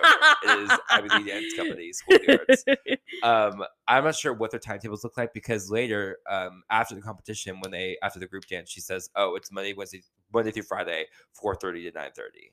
Yeah, so it's like I just if need it's more in that context. context, then yeah, Brooke is tripping here. Yeah. But yeah, regardless, either way, obviously, it shouldn't have to be said. You can't be addressing kids like that. Right, can't make a kid cry like that. That's a little too extreme. But like if Brooke was under the impression that the rehearsal was going to end at 4 and she had told her friend she was going to go to the football game at 6:30 and it's 6:30 and and she thought that was going to be free time and it wasn't, like that is a problem. That's hard for kids that age to Yeah. conceptualize. And then Kelly's like, why am I here? What's the point of this? Which like we're going to get back to that thought pattern later on in the season. But she just gets really upset. And then Abby and Kelly are now yelling about a problem that Abby literally made up. This like not committed writing on the hand problem. She is committed. She just wants to live it the rest of her life the way she thought she was going to. And she wrote on her hand because she's 13. You made that problem up, girly. Stupid. I will say for Kelly, historically, like from beginning Sure. to her very loud, very over the top end with the Ivy League Dance Company. Mm-hmm. I felt that I gave her major props for the restraint that she showed. Oh, sure. Because, I mean, in the observation room, we saw she was very upset. She was pissed. Yeah. But then she comes down and she appears to at least attempt to have a civil conversation with Abby. And she's trying, yeah. Yes. Of course, later she will not be so successful, but that's for later. That's for later. But, like, it's also hard. Like, I said this to somebody a few weeks ago, that you cannot have a rational conversation with an irrational person. Correct. So Abby will always act a fool and will always look stupid because she cannot have a rational conversation with someone because she's an irrational person. Correct. So we get done with all that. Mm-hmm. Now it's the day of the competition. We're leaving for the competition, getting on a Greyhound. It is snowing. Yeah, I know. Snowing. And Holly goes inside the bus to tell Nia that she has other moms that love her and that they are going to care for her this weekend because she cannot go. So sweet. Holly gives her a big ol' hug and she says, I'm trying not to cry in front of Nia because I don't want to make her feel more emotional. Yeah. But I am also having a hard time with this. I guess this is the first one that Holly hasn't been to in a while. Yes. She's missed a bunch of rehearsals, but I don't think she's ever missed a competition. No. So she's just feeling a little extra emotional about it. And then Holly goes up to Abby's car, which Abby's on the passenger side of her car. Yeah, she said, I will not be doing any of my own work today. Very weird. Yeah. But she tapped on the window and she's like, I just wanted to tell you I'm not going this weekend. Abby slightly rolls down the window and says, yeah, okay. And then rolls the whole thing back up. Whatever, Queen. Holly is standing in the snow yelling at this woman through her car. This is insane. Yeah. What are you doing? She doesn't care about whether or not you're going. Just leave. She's just going to be mad at you either way. What's the point? Also, she already done knew this girl. Also, she knew you weren't going to be there. Why are we exacerbating the problem when it really doesn't need to be? True. Already was a problem. She's already mad about it. Why would you be just as a reminder? I know you're still mad about it, but I just want to remind you, you have a reason to be mad. Okay, we get it, girl. And Abby says in this confessional, her talking head, she's like, well, if she cared about Nia, she'd be here. Yes. It's not about Nia. It is about Nia though, because she's still Holly is still supporting Nia, even if she cannot be there. Right. That is the point that Abby is. She's really hung up on that. Yes. It's you cannot love your child unless you are physically with them, and love is not enough. Girl, go see a therapist. Oh my God, it's crazy. So now we're on the bus on the way to North Carolina, and Jill bought Abby a gift. The Chanel boots. What are they? The something Spinelli boots from Hey Arnold. Did you ever watch Hey Arnold? Yes, I watched Hey Arnold. Linda Spinelli. Yeah. The snow boots. Yeah. Yeah. No, she buys her perfume and Jill gives her the gift and she says, I wanted to give it in front of the moms. I want them to know that I'm committed. Okay, girl. You're committed to making you look better than all the other moms. Committed to who? Yeah. Committed to what? And then I know you're kidding about this, so I'm going to let you speak on it. Christy makes a comment about Abby's weight that is not fine. Mm. And I think the burn is so A, honest, and B, rude, that the only thing you can do is laugh about how ridiculous So what she ridiculous. says is. What she says is not okay. We cannot talk about people like this anymore. No. But it's not funny. Mm-mm. It's the I don't want to say the audacity because that word is so overused, but like the honesty with which she says this comment about Abby's weight. Yes, like girl, it's absurd. That's what I'm looking for. The absurdity of her saying, if I was going to get Abby a gift, it would be a 3-month free subscription to Weight Watchers. It's the gift that keeps on giving. Oh my God. That is it's just insane. Like, so I don't have any word. I'm not laughing at someone making fun of somebody else's appearance because that's not funny, especially weight, especially women hating women based on weight. That's not funny. Christy would never say that to her face. No, it's just funny because she says it with conviction and she says it so confidently. It's just like you can't help but laugh because it is so insane. It's incredulous. It's wild. Yeah, I don't know. I don't know how else to explain it. I'm not laughing because I don't think what she says is funny. No. I'm laughing because it's ridiculous. It's just ridiculous. It's ridiculous. So that's the bus. Dan, which I have a question for you. As a gay, I have a question. If these, Great, awesome, continue. If these children are on a bus, yes, going somewhere, are they bussing? I have to go. No, sit back down. Sit back down. I have questions. I just want to know. Yeah, I know. As a hip relatable youth, what does bussin' mean? You could have just said that. Oh boy. Okay. So now we're at the competition. We're done being bussin'. Now we're at the competition. Whatever. We're getting ready in like a green room situation. Chloe says that she sometimes hears Abby in her head. She says, sometimes I go to the mall and I think I hear Miss Abby when I'm outside. Can we get Chloe a PTSD diagnosis? Jeez, yeah. Kendall says, I'm on probation, but I don't know what that means. I think it just means that Abby wants me to bring it, and I'm prepared to bring it. Kendall was like, sure, Jan. Sure, Jan. She keeps saying these words to me, and like, whatever, I'll just dance. And she says, I'm prepared to bring it, which I think that is so cute. When I bring it, it will have been brought. It will be brought. Period.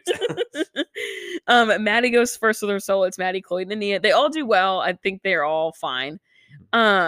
I do, however, fail to see the resemblance in Nia's performance to Once on This Island. It is not connected. I think it's just the costume, which is annoying. Yeah, she wears something that could pass for a swimsuit. Also, you want to talk about swimsuits, Miss Gormastine. Miss Gormastine. You want to talk about Chloe's costume with the world's deepest V? That was such a weird costume, and like it's not a peplum fit. Like the tuxedo tail fit of the front, that was like up to her belly button. It was so weird. It looked like she was wearing a shirt that was like 5 times too big. Like that's what girls wear at the club. Like you can see her hoo-ha. It was weird. Uncomfy. It was why do those judges are men at the competition? It's true.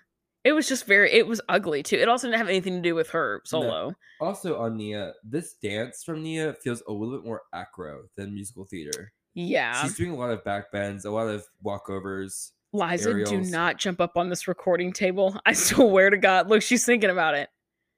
Do not jump up on my stuff. No, she stared at me. And what about it? Do not jump up here. Okay, maybe the thought has passed. If she jumps, I'm going to yell at her. Great. Good. She's thinking about it.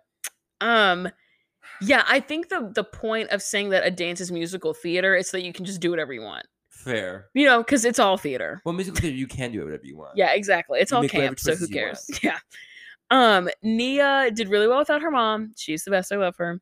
Kelly being happy for like cutting to Kathy smiling. No, Kathy. Christy. No, Kelly. Kelly's what I meant. Like when when is Kelly smiling? Oh no, sorry, I got ahead of myself. It's okay. No, yeah, Nia is great. We love her. Yay. Yay. Oh, Abby. What? I remember what I was gonna say. Sorry. Okay, no, it's okay.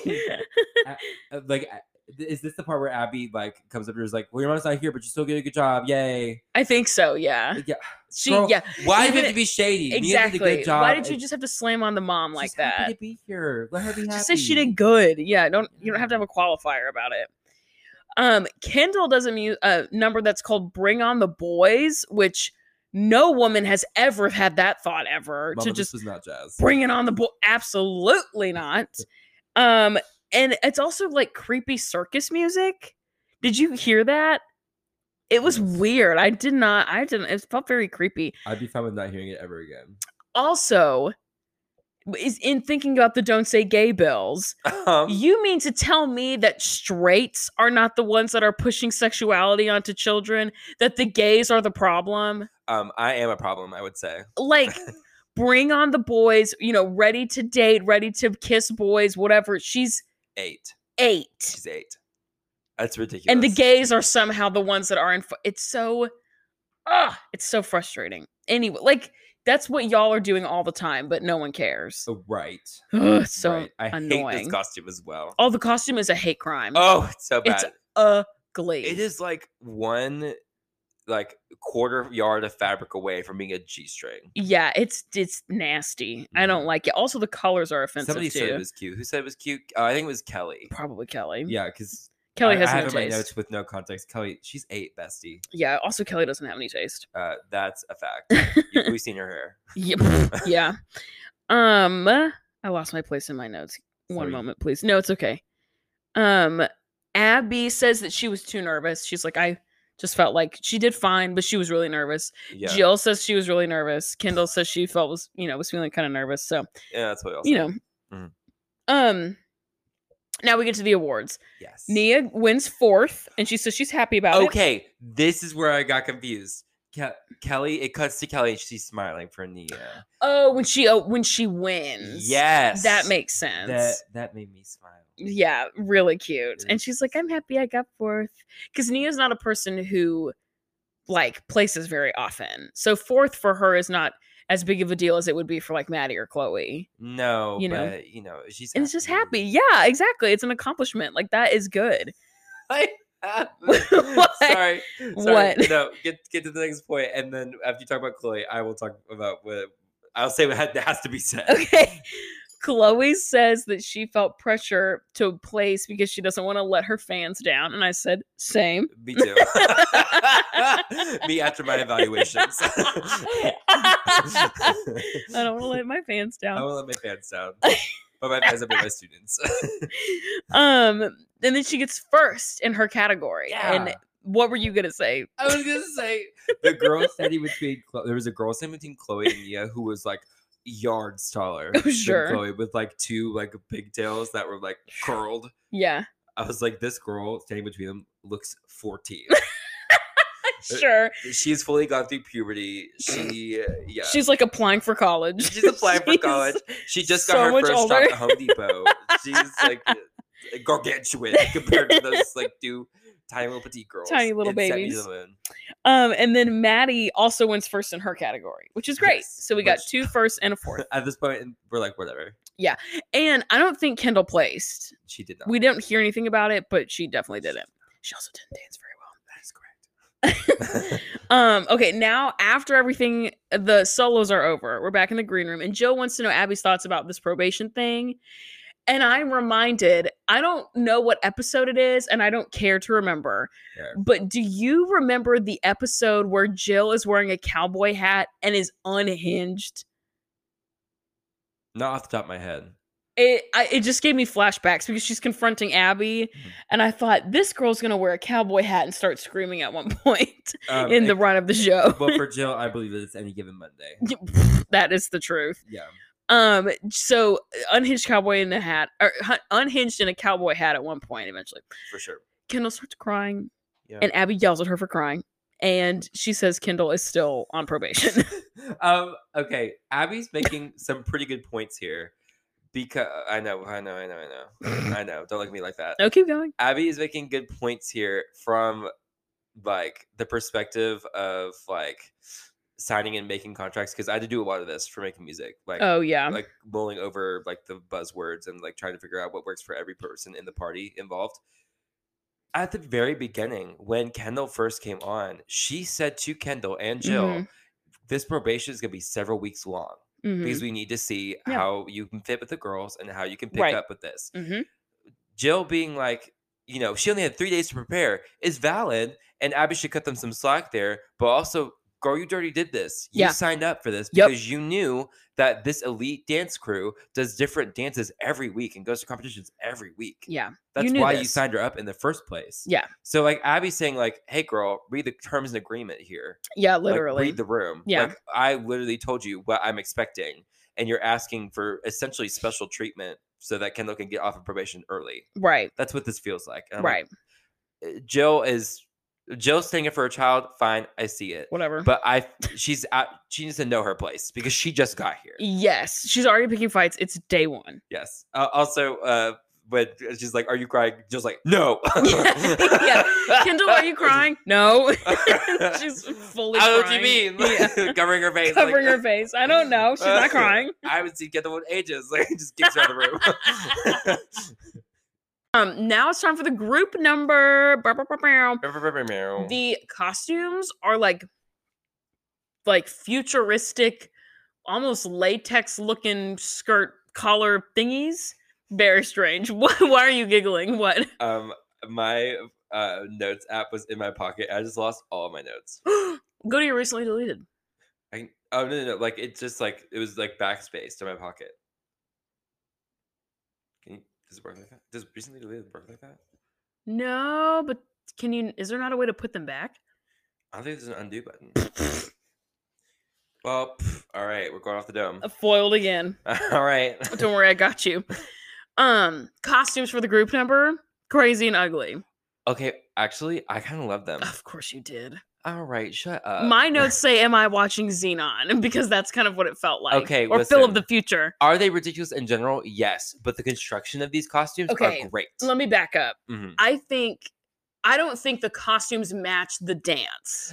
I agree. That's the problem. Okay, they don't.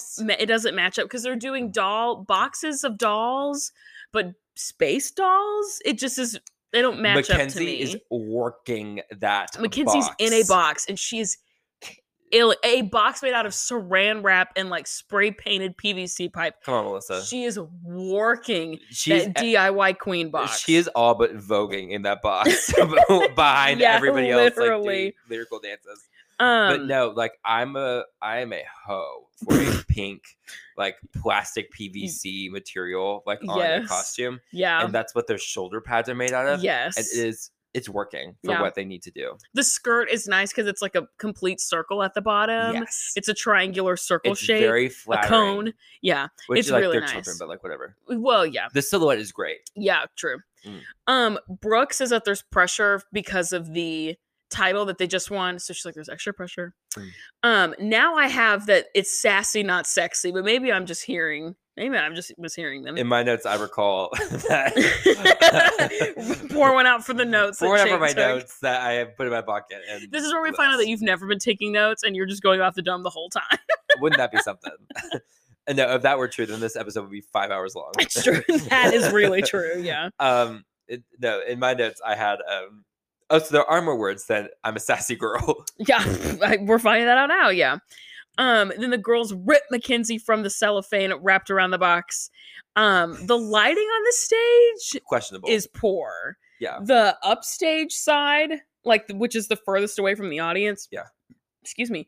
It's not well lit at all. Mackenzie's in the dark. Yeah. It's like only the front part of the stage. Mackenzie is in a Theater in the Round production of Beauty and the Beast, in which she is Maurice in the cage, like in the dark, in the dungeon, being taken to the Maison de Lune or whatever it's called. It's like the Maison de Lune. You know, talking about the House of the Crazies. Yes, going to the wagon, being taken away. That's her. Yep, that's the one. But then she busts out of that box and she like struts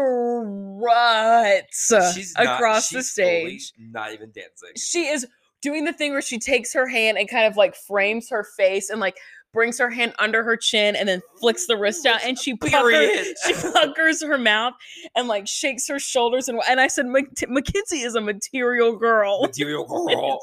Mackenzie she's killing it, is dude. Giving that stage everything that she's got. Yes, and that's what won them first place. It is the best. It's the best.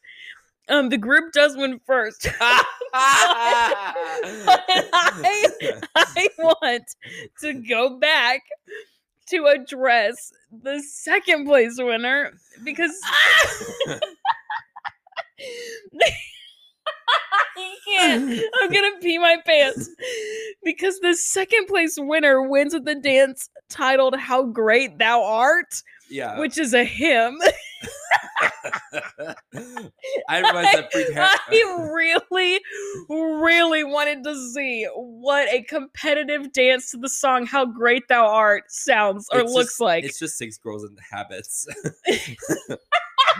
Went through the woods and forest glades. I wonder, like, I have questions about what that dance looks like. 100%. I also, in my notes, I also recall saying back in the day. Back in the day, I also recall putting down, is Freed Hardeman at this production? Is it sponsored?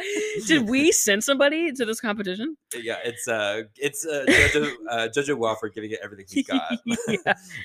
And then Abby is somehow upset that they won first place. She's mad because she's always mad about something. Like, well, I guess Cute works in South Carolina. Yeah, I'm like, Cute works in South Carolina. It's like you choreographed the dance. If you don't think it's good, you're slam dunking on yourself. Sure. So it's a self-own. Yes. Okay. Are you ready? Well, first I should note that she says no more. Wait, okay. Yeah, she said no more sloppy groups. And in my notes, I said me to my small groups at school.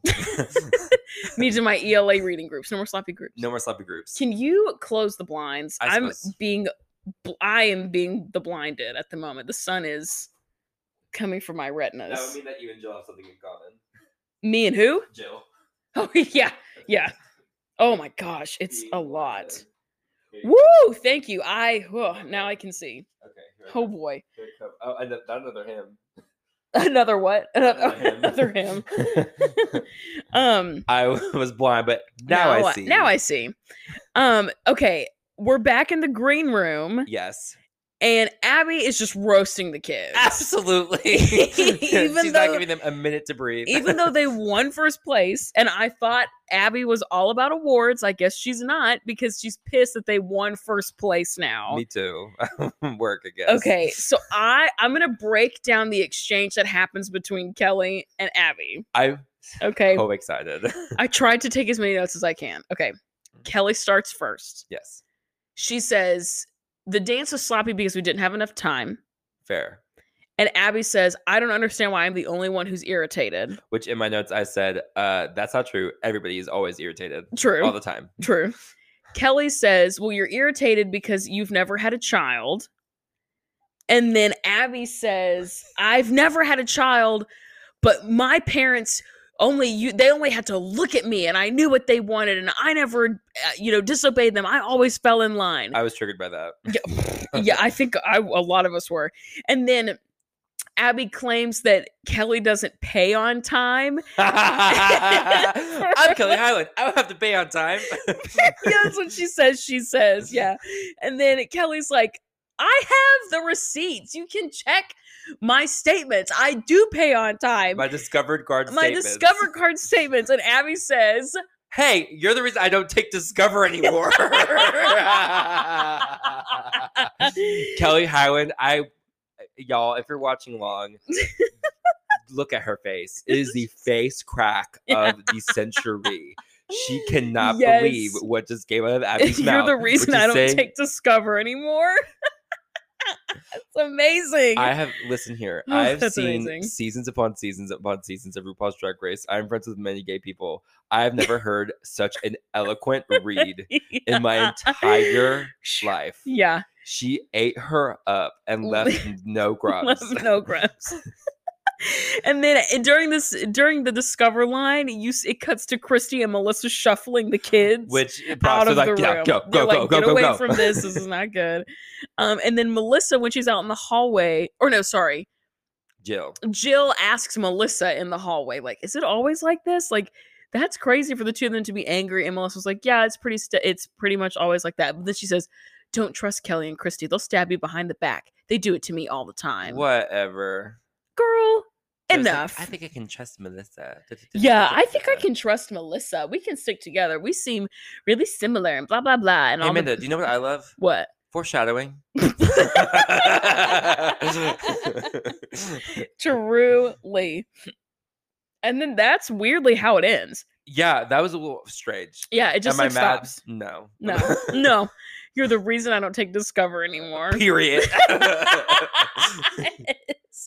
It is iconic. Oh my God. That's why I requested this episode. Yes, for you're the reference. reason I don't take Discover. You're the reason I don't take Discover anymore. And then Kelly calls her the W word a couple times, but like that's yeah, that is also stupid. Yeah, that doesn't count. Like logically does not make any sense, but like whatever. Come up with something else. Yeah. Do you have any more thoughts about this episode that we didn't get to talk about? How could I not? Also, I deleted all my notes, so I don't have anything else. So who knows? That is so funny. Next time I'll do it on pen and paper. There we go. Type it out on a typewriter.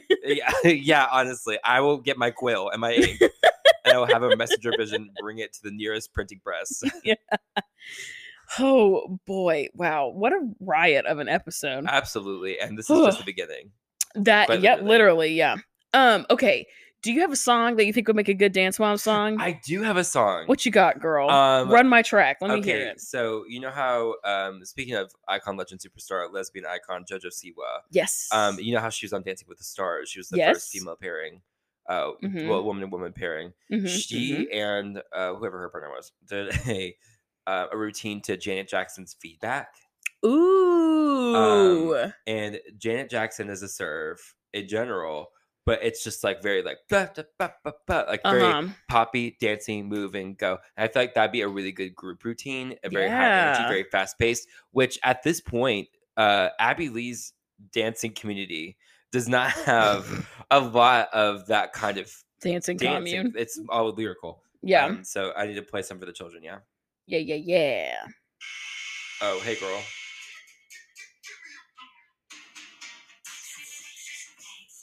Let's skip to the chorus.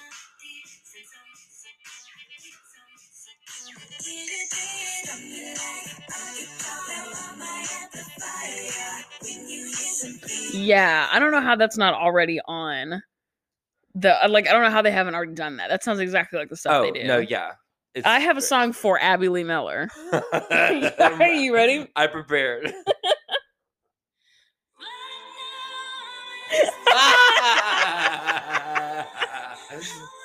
This is what she wishes everyone would sing to her. Yeah, exactly. She said, I'm going to get these lyrics tattooed on no tears left to cry.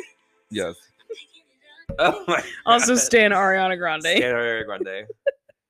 She's been my most listened to artist 2 years in a row. I love that for you. Which is really exciting. My most dream artist was for the past 3 years. Kim Petras. Kim Petras. Of course. Not because I'm a Dr. Luke stan, but because I'm gay. Yes.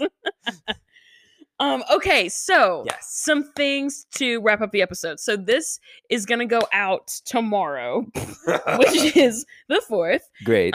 April 4th. This episode's coming out.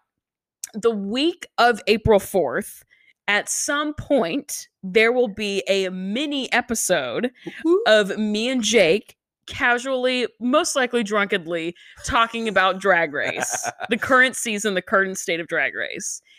The episode, when the time this comes out, it has been recorded, it has been edited, it has been ready to put out into the universe. But I'm not telling you what day.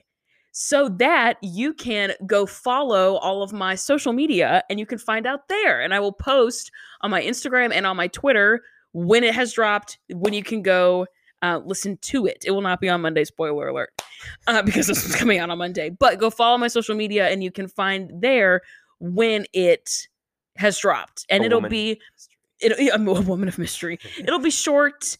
It's not going to be a huge long thing. It'll be very casual. Mm-hmm. There will be almost zero editing unless one of us says something, really incendiary, inhumane, which is liable to happen. Yes. But yeah. So, and then Jake and I will have season 2, episode 2 next Monday. Also, yeah. And there was something else I was going to say about that one. Oh, we are going to cut out what's your pyramid of the week, because we're recording today and next week in the same day. So we're just going to cut that out, and then we're going to get together. Like we'll begin that episode by just talking about the episode. There's not going to be a ton of intro stuff because you will have just heard about all that kind of stuff today or whenever you're listening to this. You'll have just heard about it, so there's no point in doing that kind of stuff again. Got to give people what they want. Amen. Which is content. Yes. So, if you would like to, please leave me more reviews. I would really, if there are a lot of them, I would really like to read out the really funny ones, even if they're like 1 star, but they're funny. I'll read them out anyway. I don't care. You can roast me if you want to. If you like this podcast, share it with a buddy. Share it with someone in your hometown, and you really want to know the tea about the woman that you went to church with and you were a child, but you don't know how to reopen that kind of conversation because you haven't spoken to that person since they told you that the wallpaper in your downstairs bathroom was not what they would have chosen for their downstairs bathroom. But you don't know how to talk to them again after that conversation, but you want to know the tea. Send them this and be like, OMG, this is so funny. These people sound so cute. And I would always want to listen to them all the time, every time they spoke. Send this to them and then be like, also, what's the tea on Linda? Also, consequently, I have some words for you. Also, come see about me and my downstairs bathroom wallpaper. Exactly. You can hashtag meet me in the parking lot. I didn't write that hashtag down. Yes. Put it on paper. Okay, we will see you sometime this coming week. Follow my socials to find out when. And we will see you next week with episode 2 of season 2. Woo! Woo!